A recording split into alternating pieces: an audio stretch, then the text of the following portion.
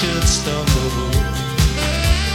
Catch my fall, catch my fall. Hello and welcome to episode 1368 of Effectively Wild, a baseball podcast from Fangraphs presented by our Patreon supporters. I am Ben Lindbergh of The Ringer, joined by Sam Miller of ESPN. Hello, Sam. Hey, Ben. How are you? I am doing all right. I wanted to talk to you about our pal, Rich Hill, who is making his season debut for the Dodgers this Sunday. He hurt his knee. He sprained a ligament during spring training, so he hasn't pitched yet, but he has been making some rehab starts. Did you see how he did in his second rehab start? I think this is something we've talked about before, this genre of baseball thing, the good major league player who pitches a rehab game against very low-level competition and just destroys them, which is always fun and a reminder of how good baseball players are. So Rich Hill, earlier this week, he made a second rehab start. He had already made one and pitched 4 scoreless innings for High A, and he thought he was ready, but the Dodgers disagreed, so they had him go and pitch again in extended spring training, which, for those who don't know, extended spring training, it's kind of a mix of players, but at this point, it's typically like low A players. It's like short season minor leaguers who are just kind of waiting for short season minor leagues to start. And sometimes you get rehabbing big leaguers and other guys in there, but that's basically what it is. So Rich Hill facing these guys. He is 39 years old, as we know, but he absolutely dominated them.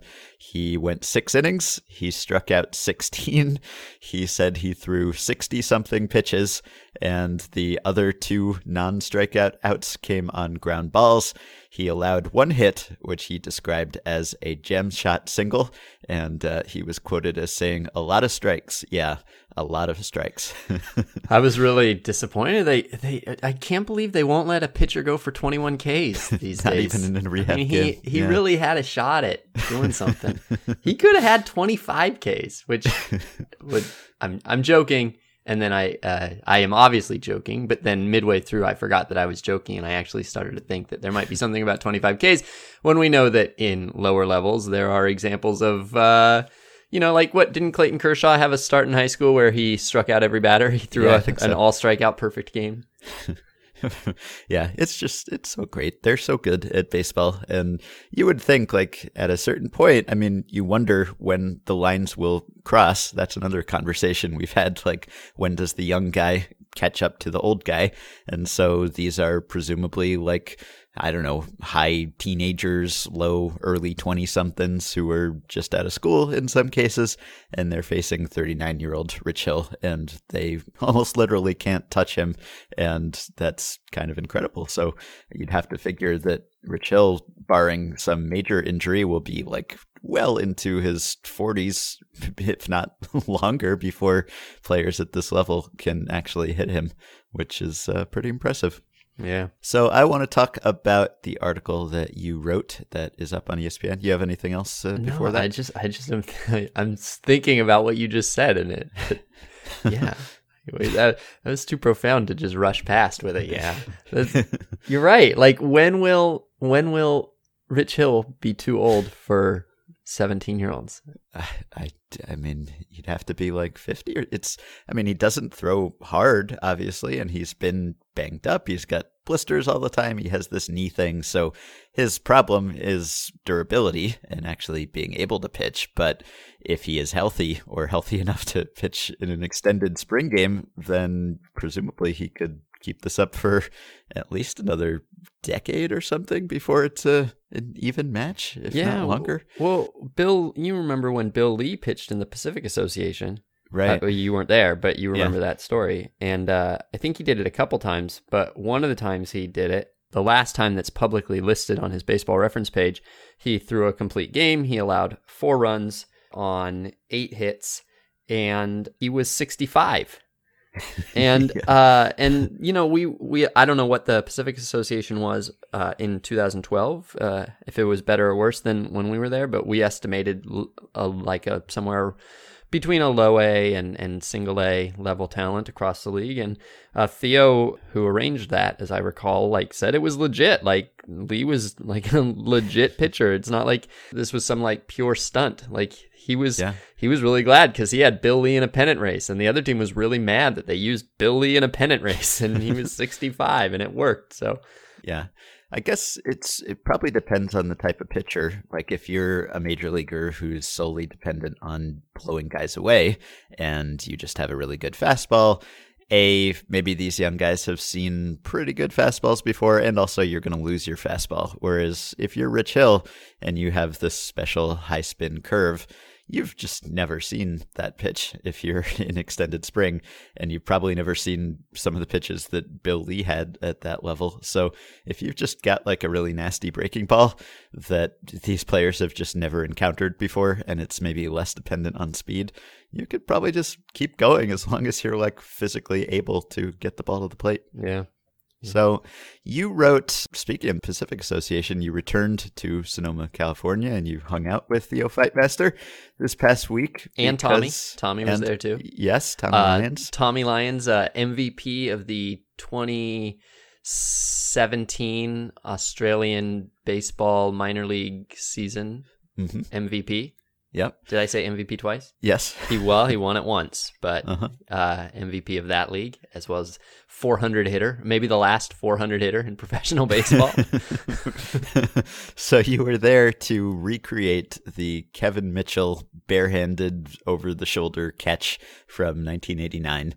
And this was a really fun article because you not only actually attempted to recreate it, but you talked about why it was impressive. And there is a video that I think a lot of our listeners would like to see of you attempting to and then kind of succeeding in recreating this catch. Wait, why? What are you marginalizing the catch for? Kind of? Well, the only one it shows you completing is not really a perfect replica of the Kevin Mitchell catch. You may have made other ones, but yeah, it shows you screwing up in a pretty entertaining way.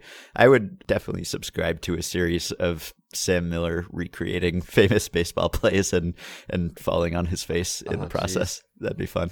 Do I have to fall? Does it count as falling on your face if it's predetermined that I am going to fall on my face? Well, yeah, as long as it's genuine, but it might be genuine every time. Yeah. So I described the falling on my face to my editor as sincere and severe. Yeah. So I think maybe the best part of the article is the quotes that you got from the ESPN cricket coverage guy. It's one great quote. I know what you're going to say. It's an all-timer of a phrase that we're going to use, I think, about 1 million times on this. Yeah, this it's really great because you wanted to talk to someone who covers cricket because in cricket they make barehanded catches all the time. And so he wasn't even particularly impressed by the Kevin Mitchell play.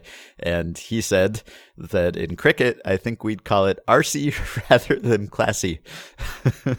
There was more elegance in this catch, but I didn't think it was that amazing. You even went and got cricket analytics company data on how often cricketers catch barehanded attempts, which is Jared, 77%. Apparently. Yeah, Jared, the cricket expert, got those for me to confirm his own estimates. Yeah.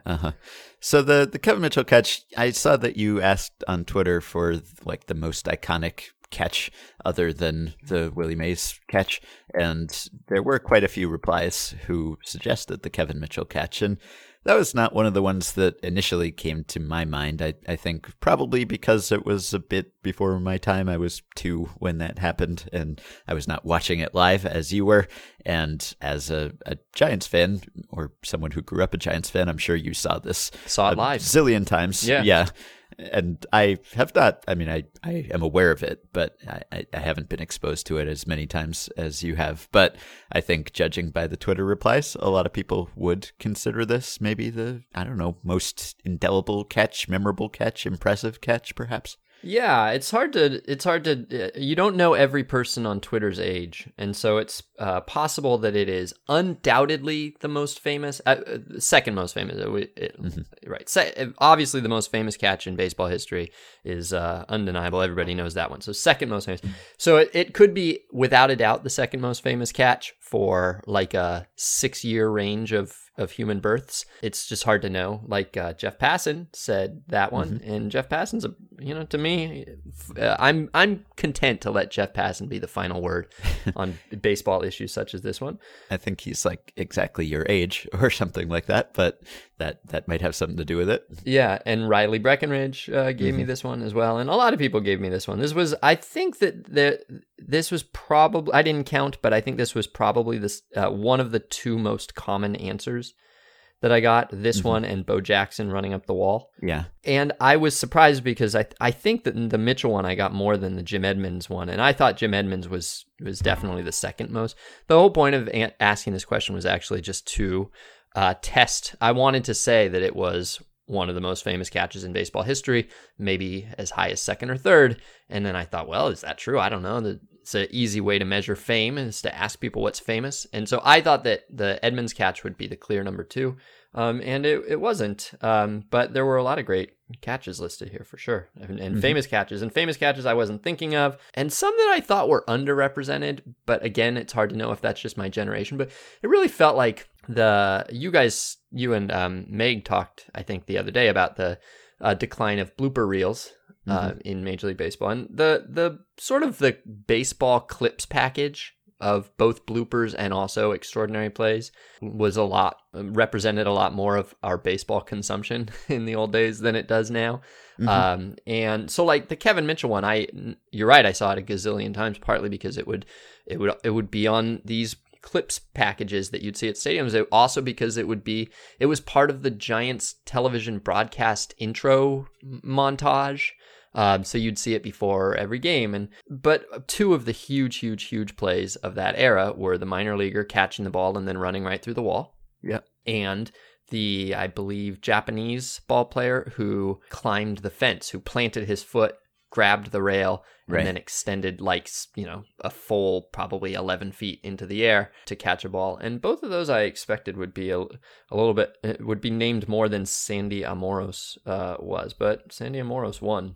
Yeah, that's a famous one, but it comes from the year after Willie Mays' catch, so a lot of people probably just aren't as aware of it. I know that I guess Bill James chimed in on your Twitter replies to suggest Sam Rice in the World Series in the 20s. I mean, so he said Sam Rice in 24 or 25, which he didn't remember which one. I feel like that somewhat disqualifies it. I also got I forget who it was, but someone in 1947. I don't know. I feel like that while that it certainly puts that catch in the conversation, it also sort of rules it out because you don't remember who did it. Mm-hmm. You know was what I that mean? the Al Gianfrido catch? Yeah. It was, and I'm saying the person who suggested it said someone in 1947. That's what I mean. Right.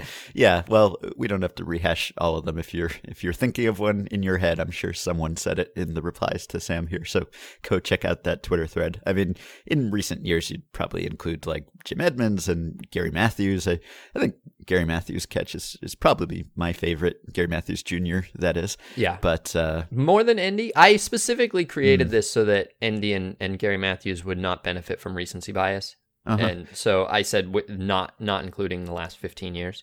But you'd say Edmonds over Endy, huh? I'm an Endy guy.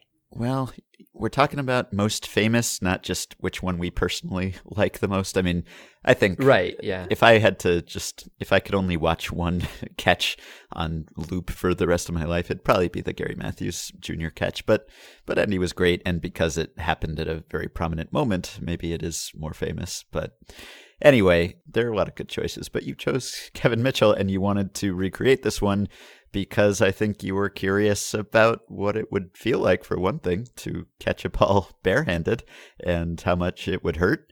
And it turns out that it hurts a little, but a manageable amount. So you didn't do serious damage to any part of your hand, it sounds like. Yeah, I partly one of the reasons I wanted to write about the Mitchell catch is that I had not that long ago read the Willie Mays biography by James Hirsch, and Hirsch talks about how about one of Mays's barehanded catches that's not on film, but that some Willie Mays kind of completists would say is actually his greatest catch, and people Right. at the time, many thought it was his greatest catch. And I've always been kind of, I don't know, I've not really reckoned with the question of what is a barehanded catch, where does it fit in the highlight scale. It's unnatural for sure, it's unexpected for sure. I don't know how hard it is, how difficult it is. I don't really know how to separate the arsiness of it sometimes from the necessity of it, from the sheer reaction to desperate straits kind of component of it. And so I, having not been able to see the Willie Mays plays, I was somewhat both skeptical of the claims about his barehanded catches and also really curious to see them. And I thought, wow, the fact that I'm this curious to see them says something about it. And so the Mitchell catch is the iconic barehanded catch. There have been a few other barehanded plays, but they tend to be either close to the batter or sort of like looping balls, like the David Wright barehanded catch, or pitchers sometimes will make a barehanded catch, or catchers will sometimes make barehanded catches on very low pop-ups. And so those are sort of different. And so the fact that the Mitchell catch, which turns 30 years old today, was its own kind of anomaly even within that genre of highlights, made it something I wanted to explore. Yeah. Well, this was personal to me because the best play of my brief baseball career, or my brief baseball competitive career, was also a barehanded play. It was not a catch, but I was playing second base in 8th grade on my grammar school team, St. David's, against this other school team in the city, Collegiate, and I got a bad hop. It was just one of those unconscious things. If I had to plan it and think about it, it probably wouldn't have happened, but got a bad hop and just in the moment just reached out and sort of grabbed it and started a double play, which at that level is you cannot assume the double play in 8th grade ball. So I did that, and it was such an impressive play that the other team, the collegiate team, actually applauded, and I bowed at second base, and that was the best moment of my competitive baseball career. And I've had other bad hops that did not go so well. One bad hop broke my nose, although that was a bad hop off a tree root. They did not tear the uniform off my back, although I'm sure that they would have. I just kind of quit playing baseball because I didn't want to go to practice. But that was the best moment of my competitive athletic career. That's a good one. Yeah. Is this where now? Do I have to say mine? Sure. Yeah. All right. Okay. Before I'll tell you the best moment of my competitive baseball career, but first I want to say that, Ben, you also are factored into some of the development of this article without knowing it, because so Alan Nathan did me the solid of figuring out how hard the ball that Ozzie Smith hit to Kevin Mitchell was likely going. I found a ball that was comparable in distance traveled and height or hang time. And so to get the likely exit velocity and launch angle, Alan Nathan had this great trajectory calculator that could tell me how fast the ball was going at each 100th of a second of its flight and at its apex and so on. And so the answer is a fairly, kind of an unimpressive velocity. The ball was probably hit about 95 to 100 miles an hour, but by the time Mitchell caught it, it was going much slower. And in fact, roughly speaking, it was going about as fast as, about a 60 mile an hour pitch would be going when it crossed home plate. And you pitched to me the day that we clinched the first half championship in the Pacific Association.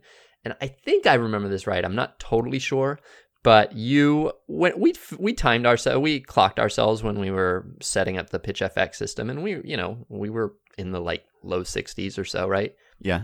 And low to mid 60s. And so you pitched to me, and if I remember correctly, you were wild and you kept throwing pitches that were right at me. And and I had to swat them away with my bare hand. And I believe one of them I caught. You threw it at my face and I caught it. And I thought, wow, well, if the ball that Mitchell caught was only going that hard, that was not a life-changing event for me to catch that. And so it sort of struck me as interesting that one of the great highlights in baseball, out of unlike all the other great highlights in baseball, is something that you could actually do, that you could kind of recreate. Potentially. I wasn't sure. So that was, I wanted to test that. Greatest moment of my baseball career was when I was catching in Bronco. So that's 11, 12. I was a 12-year-old, and I was very little. I was probably the second smallest kid in the league, depending on whether Sean Mullen was in town or not. Sean Mullen lived in my town and then moved away and then came back. And he was, I think, smaller than me. Charlie Rodriguez, Must have been happy when he came back.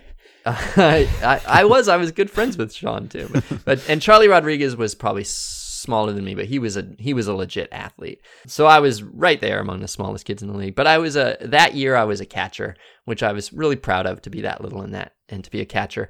And so this guy who was the biggest or the second biggest kid in the league barreled into me at home plate. But I mean, he was out by 40 feet and he wanted to knock me out, and he just came right into me. He was intimidating, and he just plowed right into me, full head of steam. And I remember flying about 15 feet straight back like a cartoon. Maybe I might have left an indentation in the backstop from where my body hit.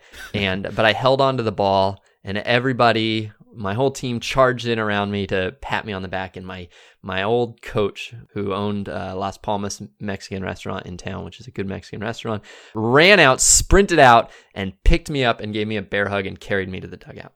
Oh, that's nice. It was nice. I've got an email for later in this episode about catchers flying backwards, so maybe we'll get to that one. You do? Yes. The thing you pointed out in this article is that the catch itself, I mean, if you have an unlimited number of opportunities to try it, is not really that impressive because you can kind of recreate it. But it's impressive because it's unexpected and because it's just spur of the moment and you adjust to the circumstances, and that maybe if he had taken a better route or something, he wouldn't have had to do this, but he did it. And that was kind of the case with my barehanded play too, which I think was a one-hopper. And that makes it more impressive. How does that apply to, and as a number of people are probably thinking, there was very recently a barehanded play by Freddie Galvis, who caught a pop-up barehanded, and that was great. How does this apply to like more routine barehanded plays, which I guess are never really routine in baseball? But if you're a third baseman, let's say, you make barehanded plays pretty often. That's different because velocity is not really a factor. You're not worried about hurting your hand. You're worried about just picking it up cleanly and making the throw. And it's also just part of the job, but it's still one of the more impressive parts of that job. So I guess even there, where it's not as uncommon an occurrence, just doing something barehanded in baseball where you have a glove to do things, that's pretty much always impressive. Yeah. Mark Simon, I think when he was at ESPN, when he was on the stats and info team at ESPN, had Baseball Info Solutions one year track all the plays where a fielder picked a ball up with his bare hand, either or maybe caught a ball with his bare hand. I want to say, though, that it was like fielded a ball with his bare hand. So I think, even charging in on bunts and things like that would have counted. But I remember thinking that it was very interesting that they were going to track those. And then I remember at some point thinking that what was very interesting is just how low the numbers were. Like the leaderboard was not that interesting because it was like 3, like a guy had 3. And so those plays are very rare. And so anything that requires that kind of spur of the moment innovation is worth thinking about the role of improvisation in good defense. Mm-hmm. That's kind of a staple of like Andrelton Simmons' plays that we have broken down on this podcast. And Meg and I just talked about his tag that he made on like a kind of quasi hidden ball trick the other day. And that was the sort of thing where he had to think of doing it. That was not like physically impressive, but often when we talk about Simmons, it is partly like, I'm trying to remember what the one specific play that is kind of coming to my mind, but not quite, that he made where it wasn't just the physical aspect of it that was impressive, but like that he even thought to do the thing that he did, like throwing to whatever base he threw to or running to it. Sometimes he'll just have incredible range and get up incredibly quickly and make an amazing throw. But other times it's like it's almost like a Gretzky, like he's seeing the ice in a way that no one else is seeing it, sort of thing. Yeah. Yeah. All right, so I will link to that article. Everyone go read it, and more importantly, watch it. You gotta click just to watch Sam fall on his face. Yeah. I think that I think it cuts off before the audio, but the face first one, I fell into a patch of mud. It was the reason I fell is that the area was soaked and waterlogged and completely muddy. And so not only did I fall, but I fell into basically a pigsty. And I immediately hopped up to explain mud. But I think that got cut off. So just know that it was also muddy. Okay. All right, so we're going to do some emails here. I have one from Colin, who says, Cleveland goes into today, not literally today, but whatever day it was when Colin emailed us, third in pitching strikeout rate, 27.8%, and second to last in hitting strikeout rate, 27.4%, after flying cross country and facing Kikuchi, and the Blue Jays facing Martin Perez in the Twins pen, and with Trevor Bauer pitching, they could be first in both percentage stats tomorrow. Not sure where the question is in here, other than, if we assume balls in play make the game interesting, is this Cleveland team the most unwatchable in MLB with respect to the fact that they neither put the ball in play nor allow it to be put in play? I recognize that it's generally good to see your own team's pitchers strike guys out. Would perhaps a team with high hitting strikeout rate and low pitching strikeout rate be more difficult to watch? So I looked up the numbers as they stand today. So if you're wondering about the team with the highest combined strikeout rate, it's actually the Rays, who have a 53% combined strikeout rate. Cleveland is actually an extremely close second at 52.9. So there are 6 teams as we speak that are over 50%. So you do get a bigger range here than you would get in just hitting or just pitching strikeout rate. Like in pitching strikeout rate, you might get a staff that's maybe 10 percentage points higher on the high end than the lowest strikeout team. But when you're talking about combined strikeout rates, you have the Rays at 53%, and then you have the Angels, who just don't strike out anymore on offense and also don't have a very high strikeout pitching staff. They are at 37.8%.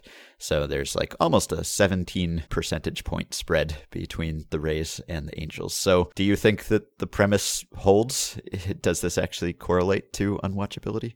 Well, I'm kind of on record as not being opposed to strikeouts, right? Particularly when it's good pitchers striking out batters. I do think that watching, if your attention is more on the batter, then strikeouts are no fun. I don't think they're considerably less fun than weak groundouts or lazy fly balls to the outfield. Yeah. So I think that separating the entertainment value of strikeouts with the entertainment value of actual offense is important. If you give me 2 teams that both had a combined, say, 6 runs per game of offense allowed and offense scored, I don't think I would care if it was strikeouts based or not strikeouts based.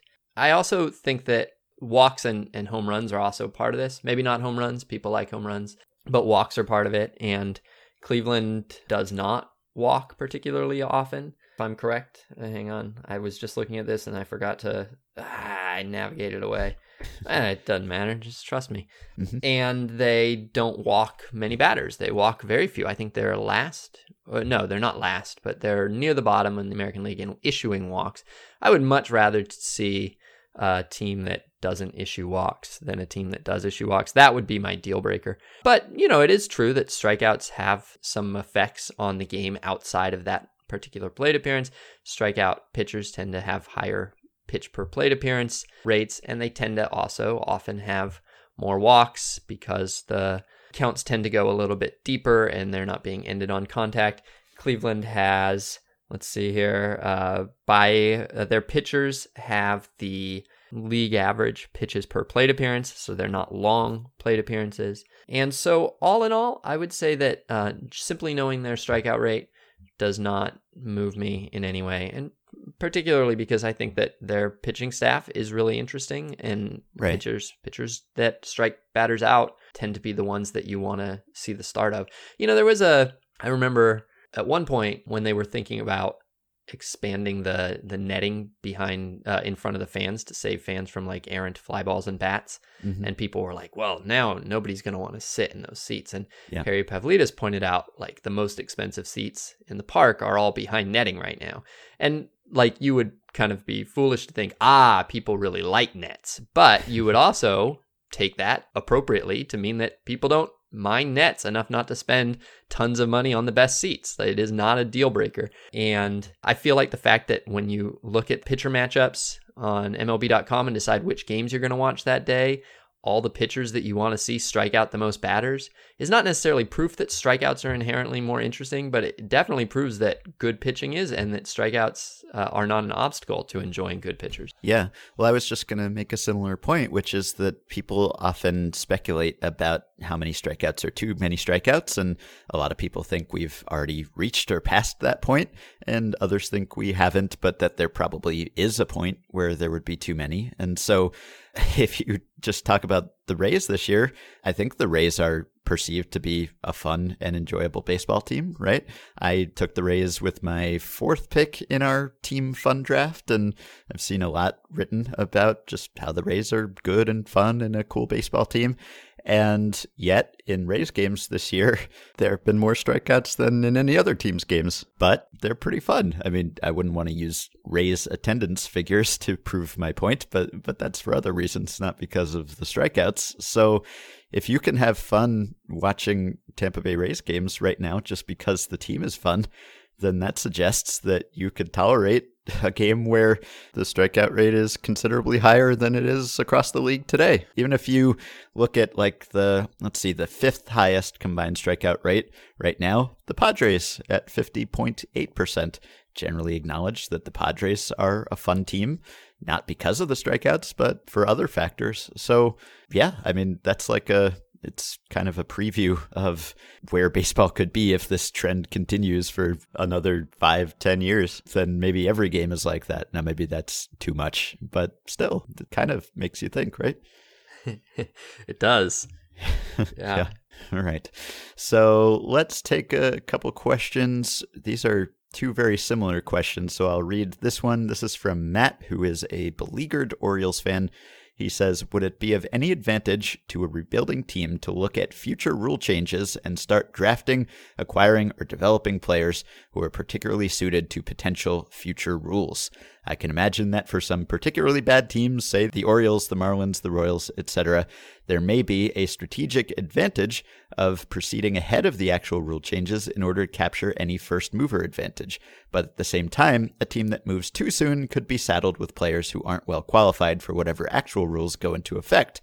For example, when I first heard that MLB was testing an enlarged base, I thought, great news for the Royals. Their speedy team might actually have an advantage in the modern MLB.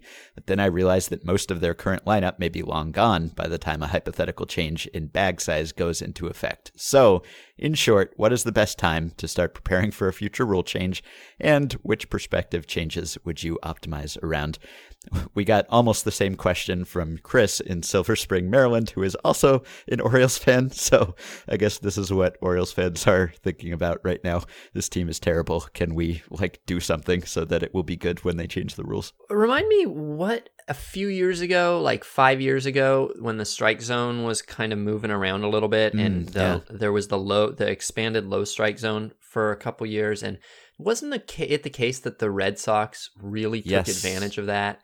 Had this pitching staff that was just perfectly suited for the big low strike zone, dominated, won the World Series, and then they changed the strike zone more or less? Yeah, Alex Spear wrote about this in his BP annual essay in 2018. I think what happened was the Red Sox saw that the zone was expanding and getting lower, so they went and got a bunch of guys like Porcello and Masterson and Miley and Kelly, and they had Buchholz, and then they were going to get catchers who were good at framing low pitches like Vasquez and Ryan Hannigan, and then they would kind of do the Pirates thing, just like low in the zone, get good framing, shift a lot, get grounders. But then the ball changed I don't think it was the strike zone changing so much as it was the ball. And then hitters started golfing those low pitches and they turned into home runs. And the 2015 Red Sox pitching was a disaster. So I think that's what happened. And then they embraced high fastballs and Brian Bannister came in and suddenly they were elevating everything. But that's the idea. You have a strategy and then circumstances change. That's one thing. Or sometimes we'll get questions or you'll hear,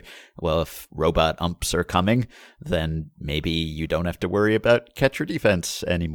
And so you can just have a bunch of sluggers back there who can't receive pitches properly because by the time they get to the majors, it won't matter anymore. Yeah.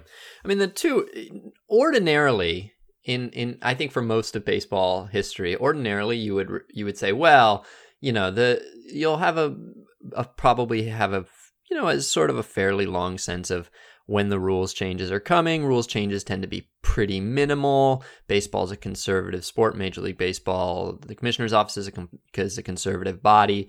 And there's probably not a lot to be gained by this sort of thing, especially when you're talking about players. Like when you mentioned the Royals, it's not just that their players won't necessarily be there, but their players are kind of like, they're marginal. A lot of them are marginal 1-year guys anyway, who are going to be like, you're not putting a 6-year deal on Billy Hamilton at this point so that you can really lock in those extra 1.5 inches right. that he has between the bases.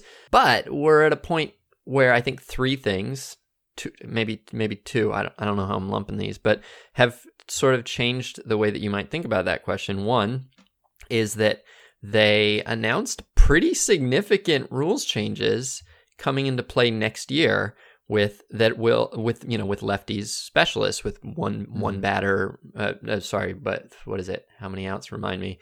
You have to face at least 3 batters unless you're ending an inning. So which we don't exactly know how much that's going to play. Like we've talked about, it could be something that only affects a very few number of appearances, or it could be that it essentially banishes 25 established major leaguers from the majors because they no longer have that thin margin of advantage. And the fact that they would make a move that affects that so much affects 5% of the player pool of the union members with very little lead-in time does kind of make you feel like this is a less conservative commissioner's office than we've ever had, or at least that we've had in some time. And so you don't totally rule out that he will make a significant change with fairly short notice. But the other thing is that we have a greater appreciation for how much the strike zone matters in subtle ways. And we also know that the strike zone is shifting in substantial ways from year to year.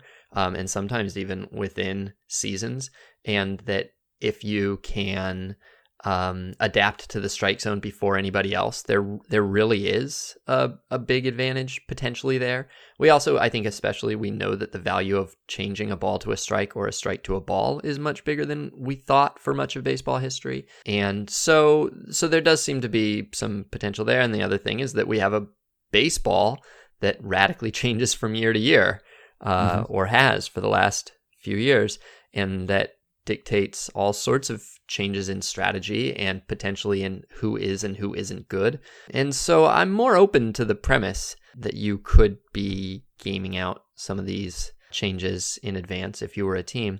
The tricky thing is that the ball itself is unpredictable. That's been the other lesson of the last 4 or 5 years. You don't know what the ball that you play with in the second half is going to be like, even if you know what the ball in the first half is like, necessarily. Strike zone is to some degree similar, as the Red Sox example shows. And so this is to now go back to the original proposition that you should probably mostly focus on getting good players and helping them be their best selves. Yep, I agree. I think between the uncertainty about when things will happen, we just don't know that they will happen usually. And even if we do know, you maybe just get one season's lead time. And then there's also the fact that most rule changes are not that significant. And there's an element of unpredictability to all of this because of the ball changing and other circumstances changing. I just don't think it makes that much sense. Like there could be a scenario where you have a truly terrible team and you know for sure that something is going to be changing. Even something like robot umps, I mean, I think it's inevitable that there will be robot umps, but I couldn't tell you when that will happen, and I certainly wouldn't start doing anything right now to plan on that happening. It's going to be tested in the Atlantic League this year, so it's conceivable that that could happen in the majors as soon as, I don't know, 2 or 3 years, but it's entirely plausible that it might not happen for 10 years or 20 years, so who knows? It's just not something I would plan on right now. All right, hypothetically, Ben. So we know that the baseball this year appears to be livelier than the baseball last year, and we could not have known that coming into the season. But let's say that somehow one team, the Arizona Diamondbacks, knew. They knew what the baseball was going to be, what it was going to play like, and how the game was going to be different in 2019 compared to 2018. Of their active current 25-man roster, how many different players do you think they would have instead of the 25 they have now? If we're just talking about going from like last year, which was the second highest home run rate ever, to this year, which is on pace to be the highest home run rate ever, probably no difference. I think that's probably true. Yeah. Now, if we were talking about like going from 2014, let's say, when homers were way down, to this year, then I think if you had an understanding of how these things affect players and performance, which probably teams do today more so than they did at that time, but I think you probably, if you had enough lead time that you could actually make transactions to prepare for that, I think you would probably have, let's say, 3 different players, maybe 3 different hitters, and you might instruct your hitters differently as well, because there are certain things that you could teach hitters to do. You know, you might optimize their swings for a one type of ball that you wouldn't do for another type of ball. So I think that might be, you'd probably change like how you instruct your young players, although by the time they're big leaguers, who knows if things will be the same. So yeah, I'd say a few, and maybe you embrace a different hitting philosophy. And if they really outlawed the shift today, how many roster spots do you think would be affected? Would anybody lose their job? Would anybody change? Would there be anybody whose position changed? Would there be anybody who was suddenly seen as either a better or a worse option on a given team? I think there have been certain players who have been driven out of the game or have had their playing time reduced as a result of the shift. You're thinking of hitters, aren't you? I'm thinking of hitters, yeah. So I was thinking of defenders, but yeah, of course. There's also the question of hitters, and there's also the question in the middle maybe of pitchers. Yeah.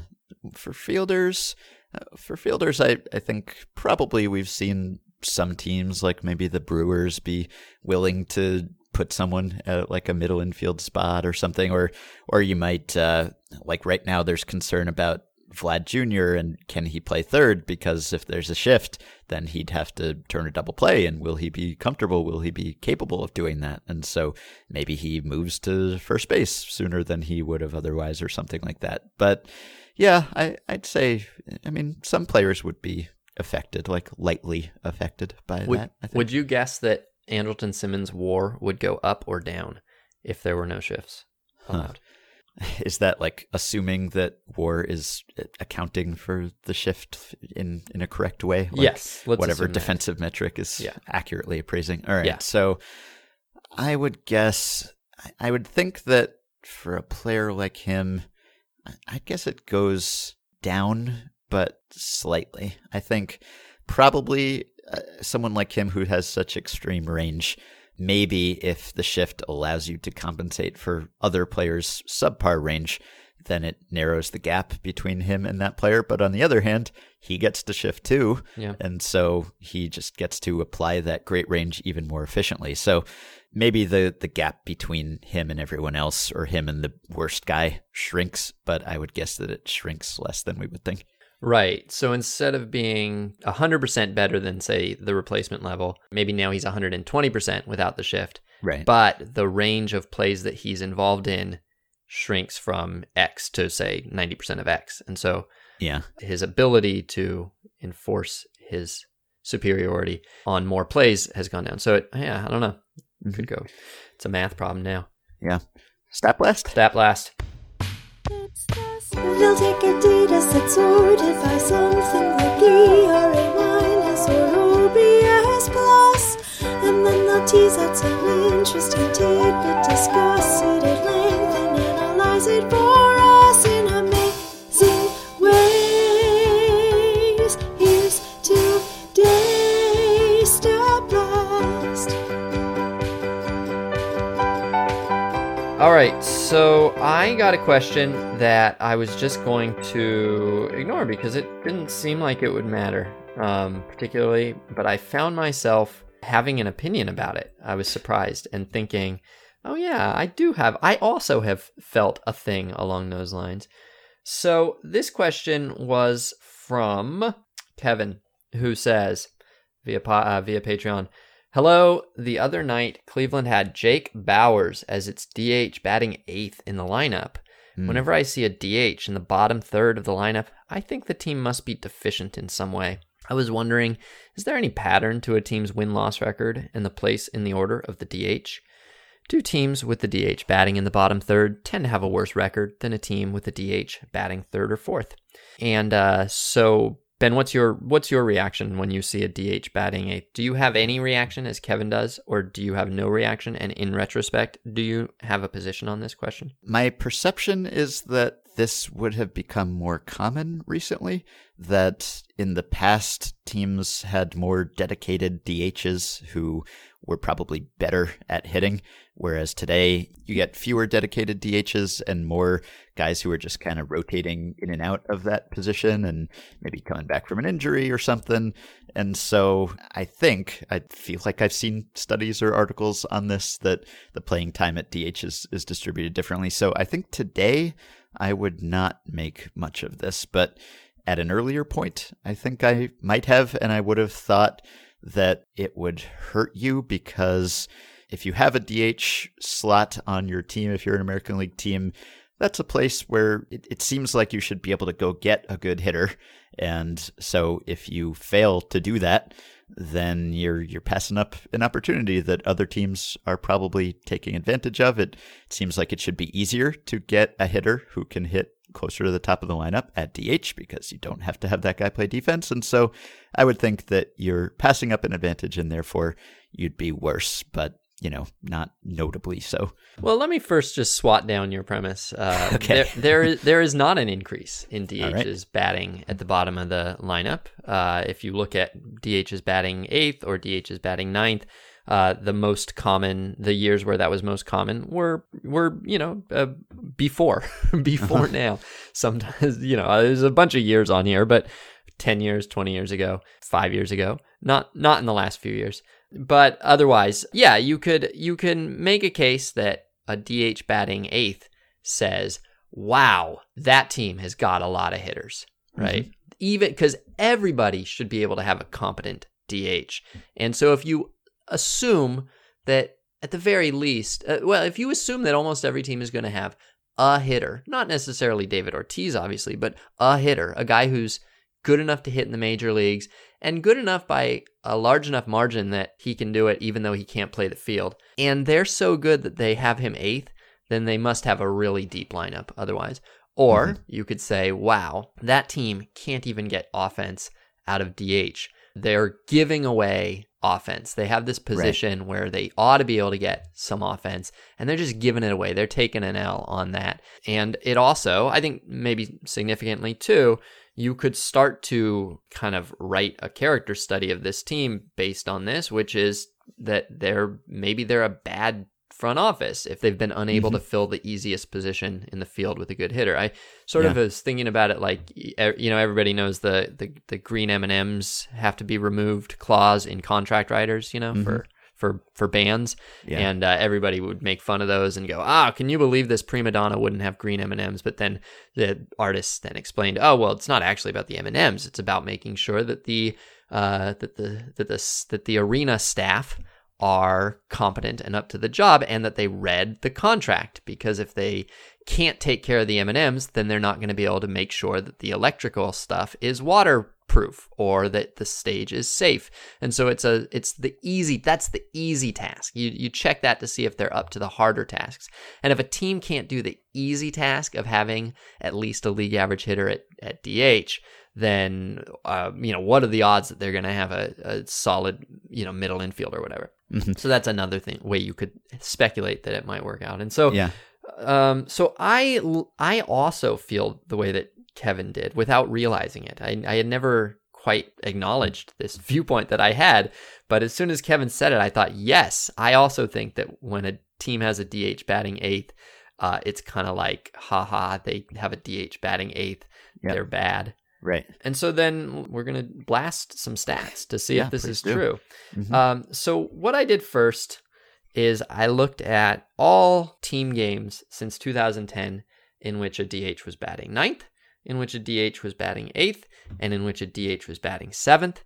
And I looked at the record of those teams. We have a total of 2,600 games over that nearly decade. And that those 2,600 teams with those 2,600 DHs in the bottom third are essentially exactly 500. They went 1293 and 1302, which is the equivalent of an 80.7 win team over the course of a season. So it says absolutely nothing about your team in this way of looking at it. But this isn't really the way to look at it, because these could be probably a lot of these would be just one-off days where maybe your main DH is getting the day off, and so you've got whatever backup is going to play that day, and maybe you're pulling your second baseman to give him a little break as well from the field, and so nobody should expect him to be hitting. And in fact, if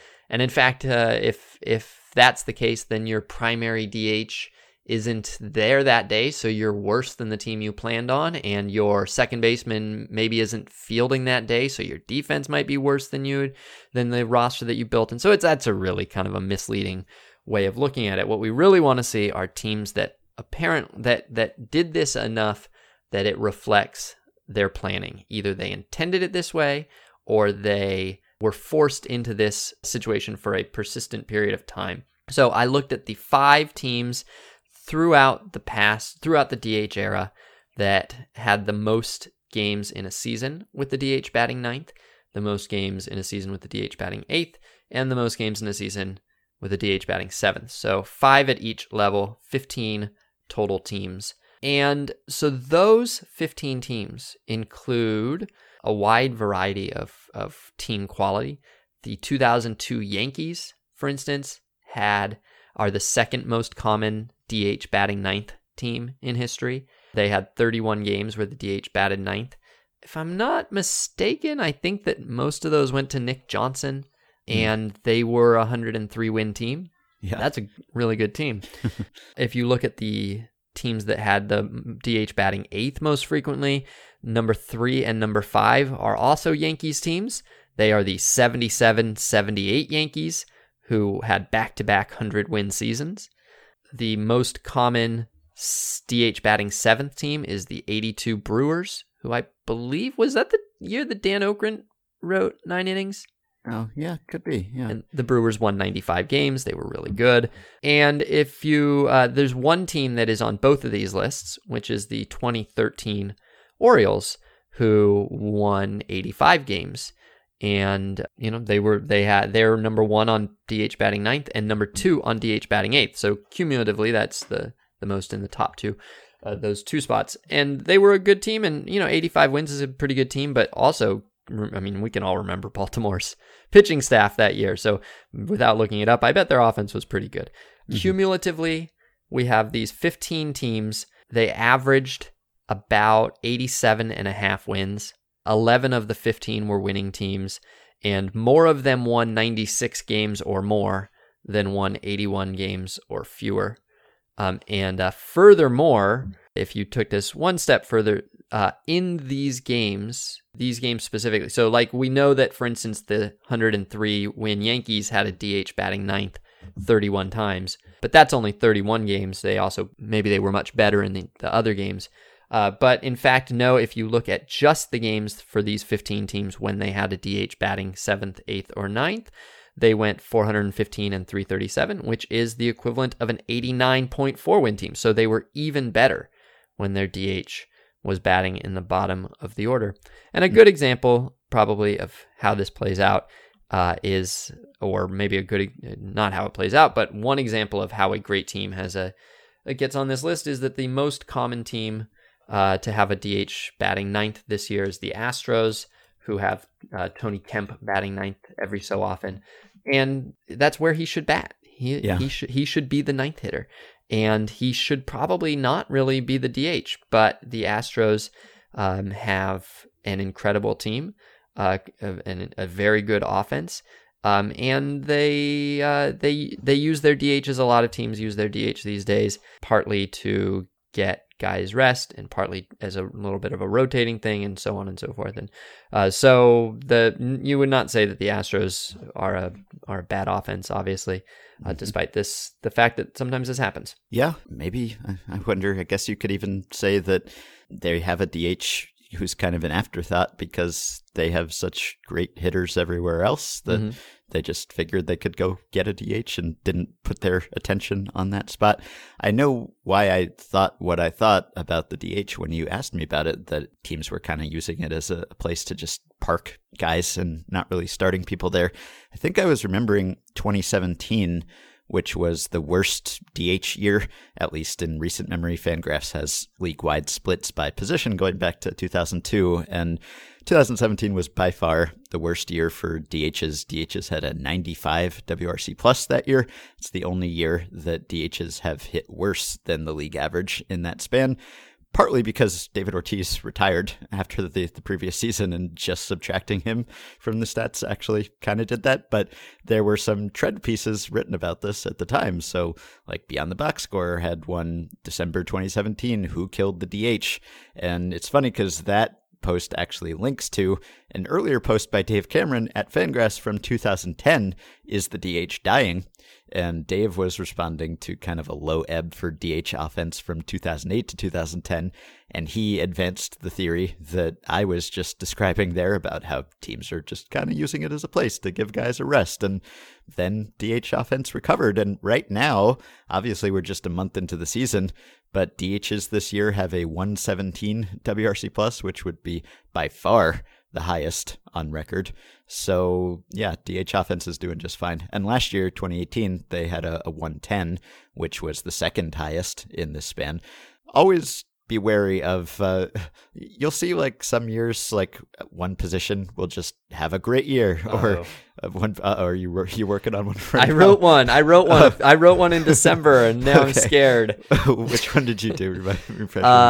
Third baseman were better than first baseman for the first time in, I don't know, like ever or something like that. I missed that one, but I'm sure your rationale was good. But if we look back on it in 5 years, I'm going to bet it doesn't age that great. Just, you see this all the time because it's like, it's kind of deceptive because you think, wow, the whole league's that position hit terribly or hit great this year.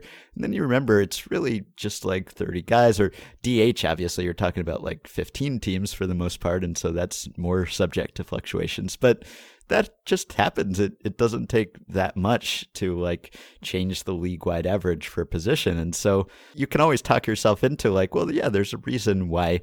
Like Jeff and I have talked about how maybe you'd expect middle infield offense to be up because guys can shift now and maybe range isn't quite as important. So you can get like bigger second basemen and you can have second basemen hit lots of homers, which they did a year or two ago.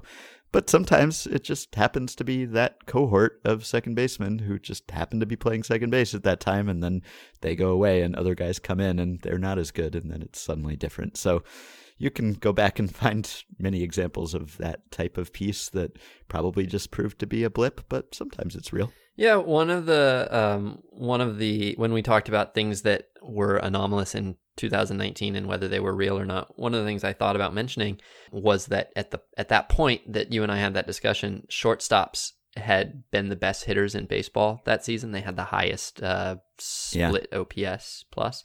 And I didn't bring it up because I thought, well, it's not real. Mm-hmm. It's just not. It's all the way not real. And right. They have pulled. Now they're like fifth. They're already fifth. Well, it was 9, 10, 11 days ago that we recorded that. They're already down to 1, 2, 3, 4, 5, fifth. So, you're right. Yeah. Hey, you didn't ask if I had banter. I just want to don't move on from we can talk about this Okay. as long as you want, but then don't move on before you ask if I have banter. This is kind of a peak period for shortstop offense. At least, like, I don't know, maybe if you went back to the Jeter, Tejada, Garciaparra, A-Rod era, it'd be different. But the last 4 years are the highest league-wide WRC plus for shortstop offense in the period since 2002. And this year is at 105 right now, which would be easily the highest. So there's some truth to that one. Yeah, at least. some truth, but not the shortstops are not the new left fielders. Okay. What did you want to say? Christian Yelich the other day, well, I think it was yesterday, had the day off. And he pinch hit, but he didn't start. And Christian Yelich is on pace to hit 81 homers and to drive in 193 RBIs, which are both records that he will not break. But if this were mid-September and he was on pace to maybe break the all-time home run record and maybe break the all-time RBI record, and he sat for a day, I think a lot of people would be really disappointed.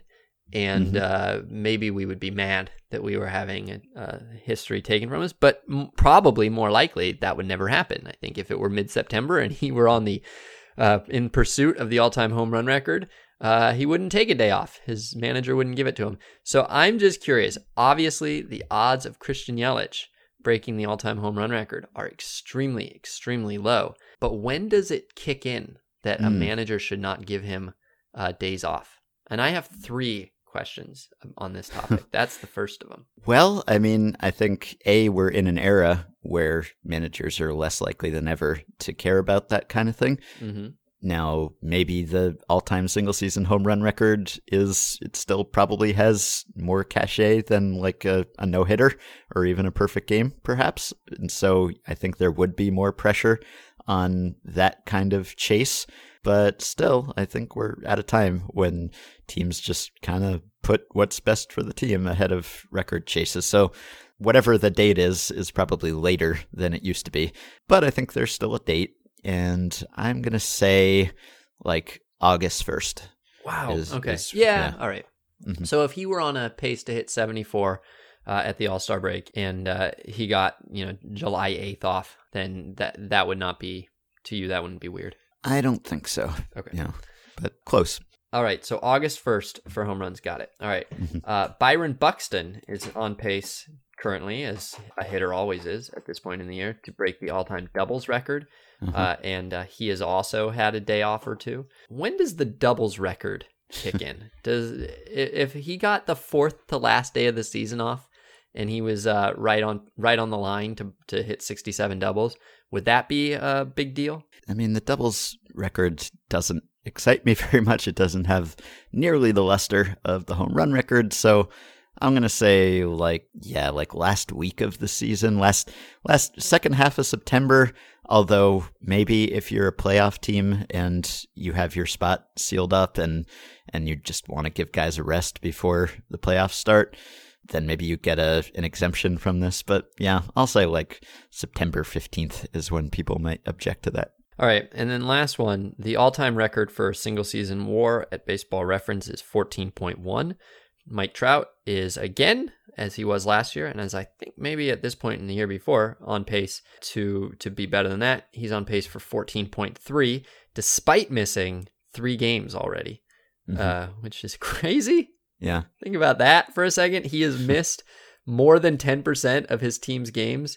We are more than what we're like almost a fifth of the way through the season, and he's still on pace despite that to have the all-time highest WAR. It's just fun facts all around. But this is a slightly different question. So WAR is obviously a measure of value, of total value. It is not a measure of how many home runs you hit, but of how valuable you are.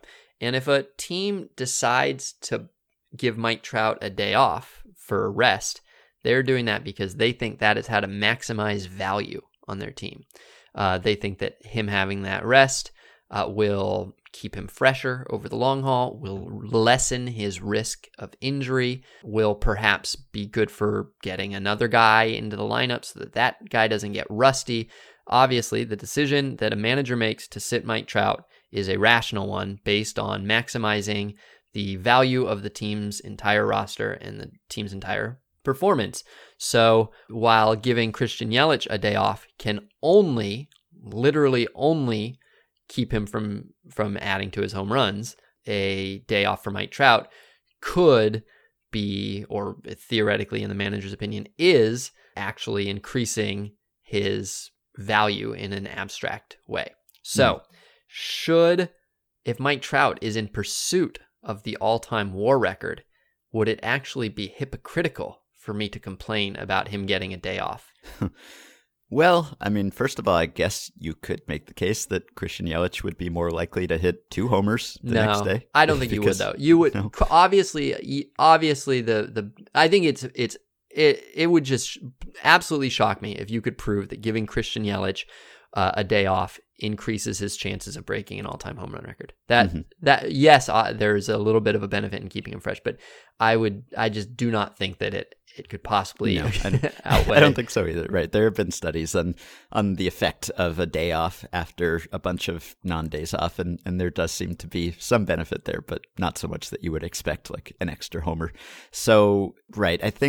I don't know. I'd be very curious to see how much people care about the single season WAR record because, of course, the single season WAR record changes, which is kind of an awkward fact. I wrote about that. And will change again. Right. I wrote about that earlier this year. WAR is always changing, which makes it hard to use as like a milestone chase kind of metric because of that.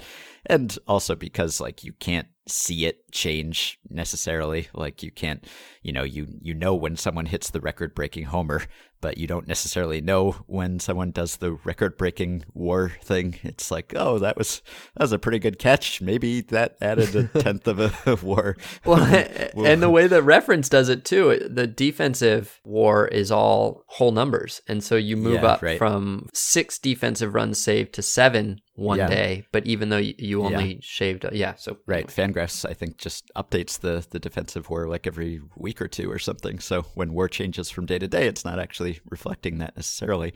So yeah, that's the thing. And obviously it doesn't have the history that these other metrics do. So I don't know that anyone would care. I mean, we would care. I think we would be following it very closely, but I don't know if the larger media or fandom would care. But let's say they did. I think if it kind of all depends on like the idea that you are helping him in the long run, I think is kind of dependent on your being like a contending team or a playoff team, right? Because if you're resting him so that he'll be better later, it kind of only counts toward the playoffs, right? But then that starts to get dicey. Then can you say that a WAR record doesn't count if you don't make the playoffs at all? Like, then do you start saying none of the value is real until you're in a playoff chase? I don't want to go there. No. So, and of course, we don't have WAR for the playoffs, which you could make a case that we should have that too. So, yeah, I think that if he sat late in a record chase of a single season WAR, I would still think that it hurts his chances of getting that single season record. Maybe it helps him in the playoffs. Maybe it even helps him later in his career somehow. But I have to think that taking a day off, if you're chasing a single season record, it almost always hurts, even if you're talking about WAR. All right. I'm skimming my third base, first base article right now to see if I concluded. I think that I was very, as you would expect, I think from me, I was very clear that this could be a blip. Mm-hmm. And I did. I gave a lot of space to the "it's just a blip" argument, but I did. My last paragraph begins. It suggests we could be seeing a realignment around first base. Now, suggests and could be, and so those are both hedge words. Mm-hmm. But I did say it suggests we could be seeing a realignment. We might be seeing first base being pulled into the versatility era, which was what my theory was. That basically what was being identified as a trend around DHs is increasingly also being used at first base, where you see a lot more guys from other positions using first base as the flexibility. That's actually that's another Dave Cameron piece from January 2017. He wrote, "Punting first base is the new black." And I don't know what happened in 2017 and 2018 and what's happening this year, but I assume that has held up more or less. But yeah, I miss those Dave Cameron credit pieces. He was the master of those. So I would end the episode, except I teased that there was a question about catchers being propelled backwards. All right, let's do it. All right, so this is from Aaron. He says, just switched on Rookie of the Year on MLB Network while waiting the few minutes before Game of Thrones shows up on HBO Go, and it is on the scene of, I believe, Henry Rowengartner's first game. Anyway, on multiple pitches closing out the game with a strikeout, Rowengartner's fastball is so ferocious that it knocks over the catcher. I don't recall if the movie ever mentions just how fast he can throw. It has been a long, long time since I've seen this gem, but I'm wondering just how hard a pitcher would need to throw a ball to legitimately knock over his catcher, knowing a fastball is coming in real life. So I sent this question, and we can maybe quibble with aspects of the answer, but I sent this question to David Kagan, who is a physics professor at CSU Chico, and he writes about the physics of baseball often at the Hardball Times, so I wanted his take on this question. So I'll read his response, and you can see if you disagree with anything. He says, how fast would a ball have to travel to knock over a professional catcher? The ball would have to come in with a certain amount of oomph. The technical term for this oomph is momentum. To put a number on it, you would multiply the speed of the ball times the weight of the ball, more carefully the mass of the ball, but let's not worry about that for now. So for a 100-mile-per-hour fastball, you multiply by the 1/3 of a pound weight of the ball and get a momentum of about 33 oomphs. I don't think that's the technical unit, but we'll go with that. When the ball is caught, the momentum of the catcher changes by 33 oomphs. A momentum of this magnitude can't knock over a catcher, or at least I've never seen it happen. The reason is a catcher weighs about 200 pounds with gear. That's 600 times as much as the ball. So when the oomph of the ball is distributed over that weight, the resulting speed change is 600 times less than the ball, or 1/6 of a mile per hour. This change in speed of the catcher is so small that he easily has time to adjust his body to absorb it. So now we have a new question: how big a speed change can a catcher handle without falling over? This is a tough one as there's no data to rely on. Nevertheless, here's a way to look at it. People walk easily at 5 miles per hour. Part of the reason they can do this is that they're capable of a delicate balancing act. When you walk, you put one foot in front, leaving the rest of your body out of balance and falling forward toward the ground. You would do a faceplant, except for the fact that you're able to quickly get your back foot out in front to stop the fall. The process repeats, and you're walking. Part of the reason there's a limit to human speed is connected with the maximum speed you can get your back foot to become your front foot. If we assume that the maximum walking speed is 5 miles per hour for an upright person, then the maximum walking speed of a catcher in a crouch is certainly less than that. Let's use 1 mile per hour. We can use the previous idea to find out the speed of the ball needed to change the catcher's speed by 1 mile per hour. Now we have a 200-pound catcher whose speed changes by 1 mile per hour. The ball weighs 600 times less than the catcher, so the ball would have to be coming in 600 times faster, or at 600 miles per hour. Not an exact answer, but at least we know that a 12-year-old kid can't knock over a professional catcher, even a movie with an unrealistic premise. So just watch it and have fun. Yep, and that's what I got too. Yeah, exactly. All right, perfect. I guess the other thing you could say is that maybe like if you're using a walking person as the example, that's an upright person, whereas a catcher is crouching, so lower center of mass, so maybe it's harder to propel that person. He's also prepared for this, and so maybe he can shift forward in a way that allows him to take this momentum. But yeah, 600 miles per hour at that point, obviously you have bigger problems because that would hurt even if you tried to catch it with a glove. Yep. All right. That will do it. Wanted to stick one more answer in here at the end. This was a question from Michael who asked about one-pitch outings, and Sam actually answered it via email, so I will answer it via voice. Michael says, Roberto Osuna finished the Astros game earlier this season by throwing one pitch. On the next day's telecast, Mike Stanton speculated that he probably threw a half-dozen such games in his career. That seemed absurdly high to me, as I assumed this feat would be quite rare, given that bringing in a new pitcher with only one out needed is not common. Off the top of my head, I would think it only happens if a non-save situation gets dicey, or if you're maneuvering for a specific matchup against a tough left-handed hitter. I suppose if we expand the search to one-pitch outings that didn't end the game, a loogie might have plenty of opportunities to log a one-pitch outing. How many such games did Stanton throw? What is the MLB record for such games. So I will answer the question of the MLB record for most games. This is, of course, going back to 1988 because we don't have pitch counts reliably before that. The guy with the most one-pitch outings at any time is Javier Lopez, the former loogie. He had 34 such games, and then the next guys are Randy Choate and Jesse Orosco at the top of the list. Lots of loogies here, as one would expect, so these outings will not be seen very much anymore. We were talking about rules changes and the change about pitcher usage. This will be one casualty. Not a complete extinction, but close. So the question about how many of these we've seen to end a game, 10 is the record of those. Tony Fossis had 10, and tied for second place with Mark Zepchinski, Dan Plesac, and Trevor Hoffman is Mike Stanton with 6. So he estimated half a dozen, and he was exactly right. The rare case where a player was perfectly accurate when recounting something from his own career. Thanks to the Baseball Reference Play Index and Sam for answering that one. One other note, just wanted to plug a piece written by my pal and friend of the show, Steve Goldman. He wrote this for Deadspin. It's called Baseball's Unwritten Rules Are the Vestiges of a Drunk and Violent Sport. Meg and I talked to Danny Nalber a week ago about unwritten rules as they exist today, but Steve traces their origins all the way back to the 19th century, and he points out that in that era, baseball was extremely violent and alcohol-soaked, and that some of these rules may have evolved just to prevent actual fights. So there's a reason that they exist, but that doesn't mean they still need to exist, because fortunately things have gotten less violent over the years. It's a fun and informative piece, though, so I will put it in the show notes, and I implore you to check it out. You can support the podcast on Patreon by going to patreon.com/effectivelywild. The following 5 listeners have already signed up and pledged some a small monthly amount to help keep the podcast going. Brian Byer, Brandon Kuhn, Michael Berger, Matthew Penny, and Cody Braun. Thanks to all of you. You can join our Facebook group at facebook.com/group/effectivelywild.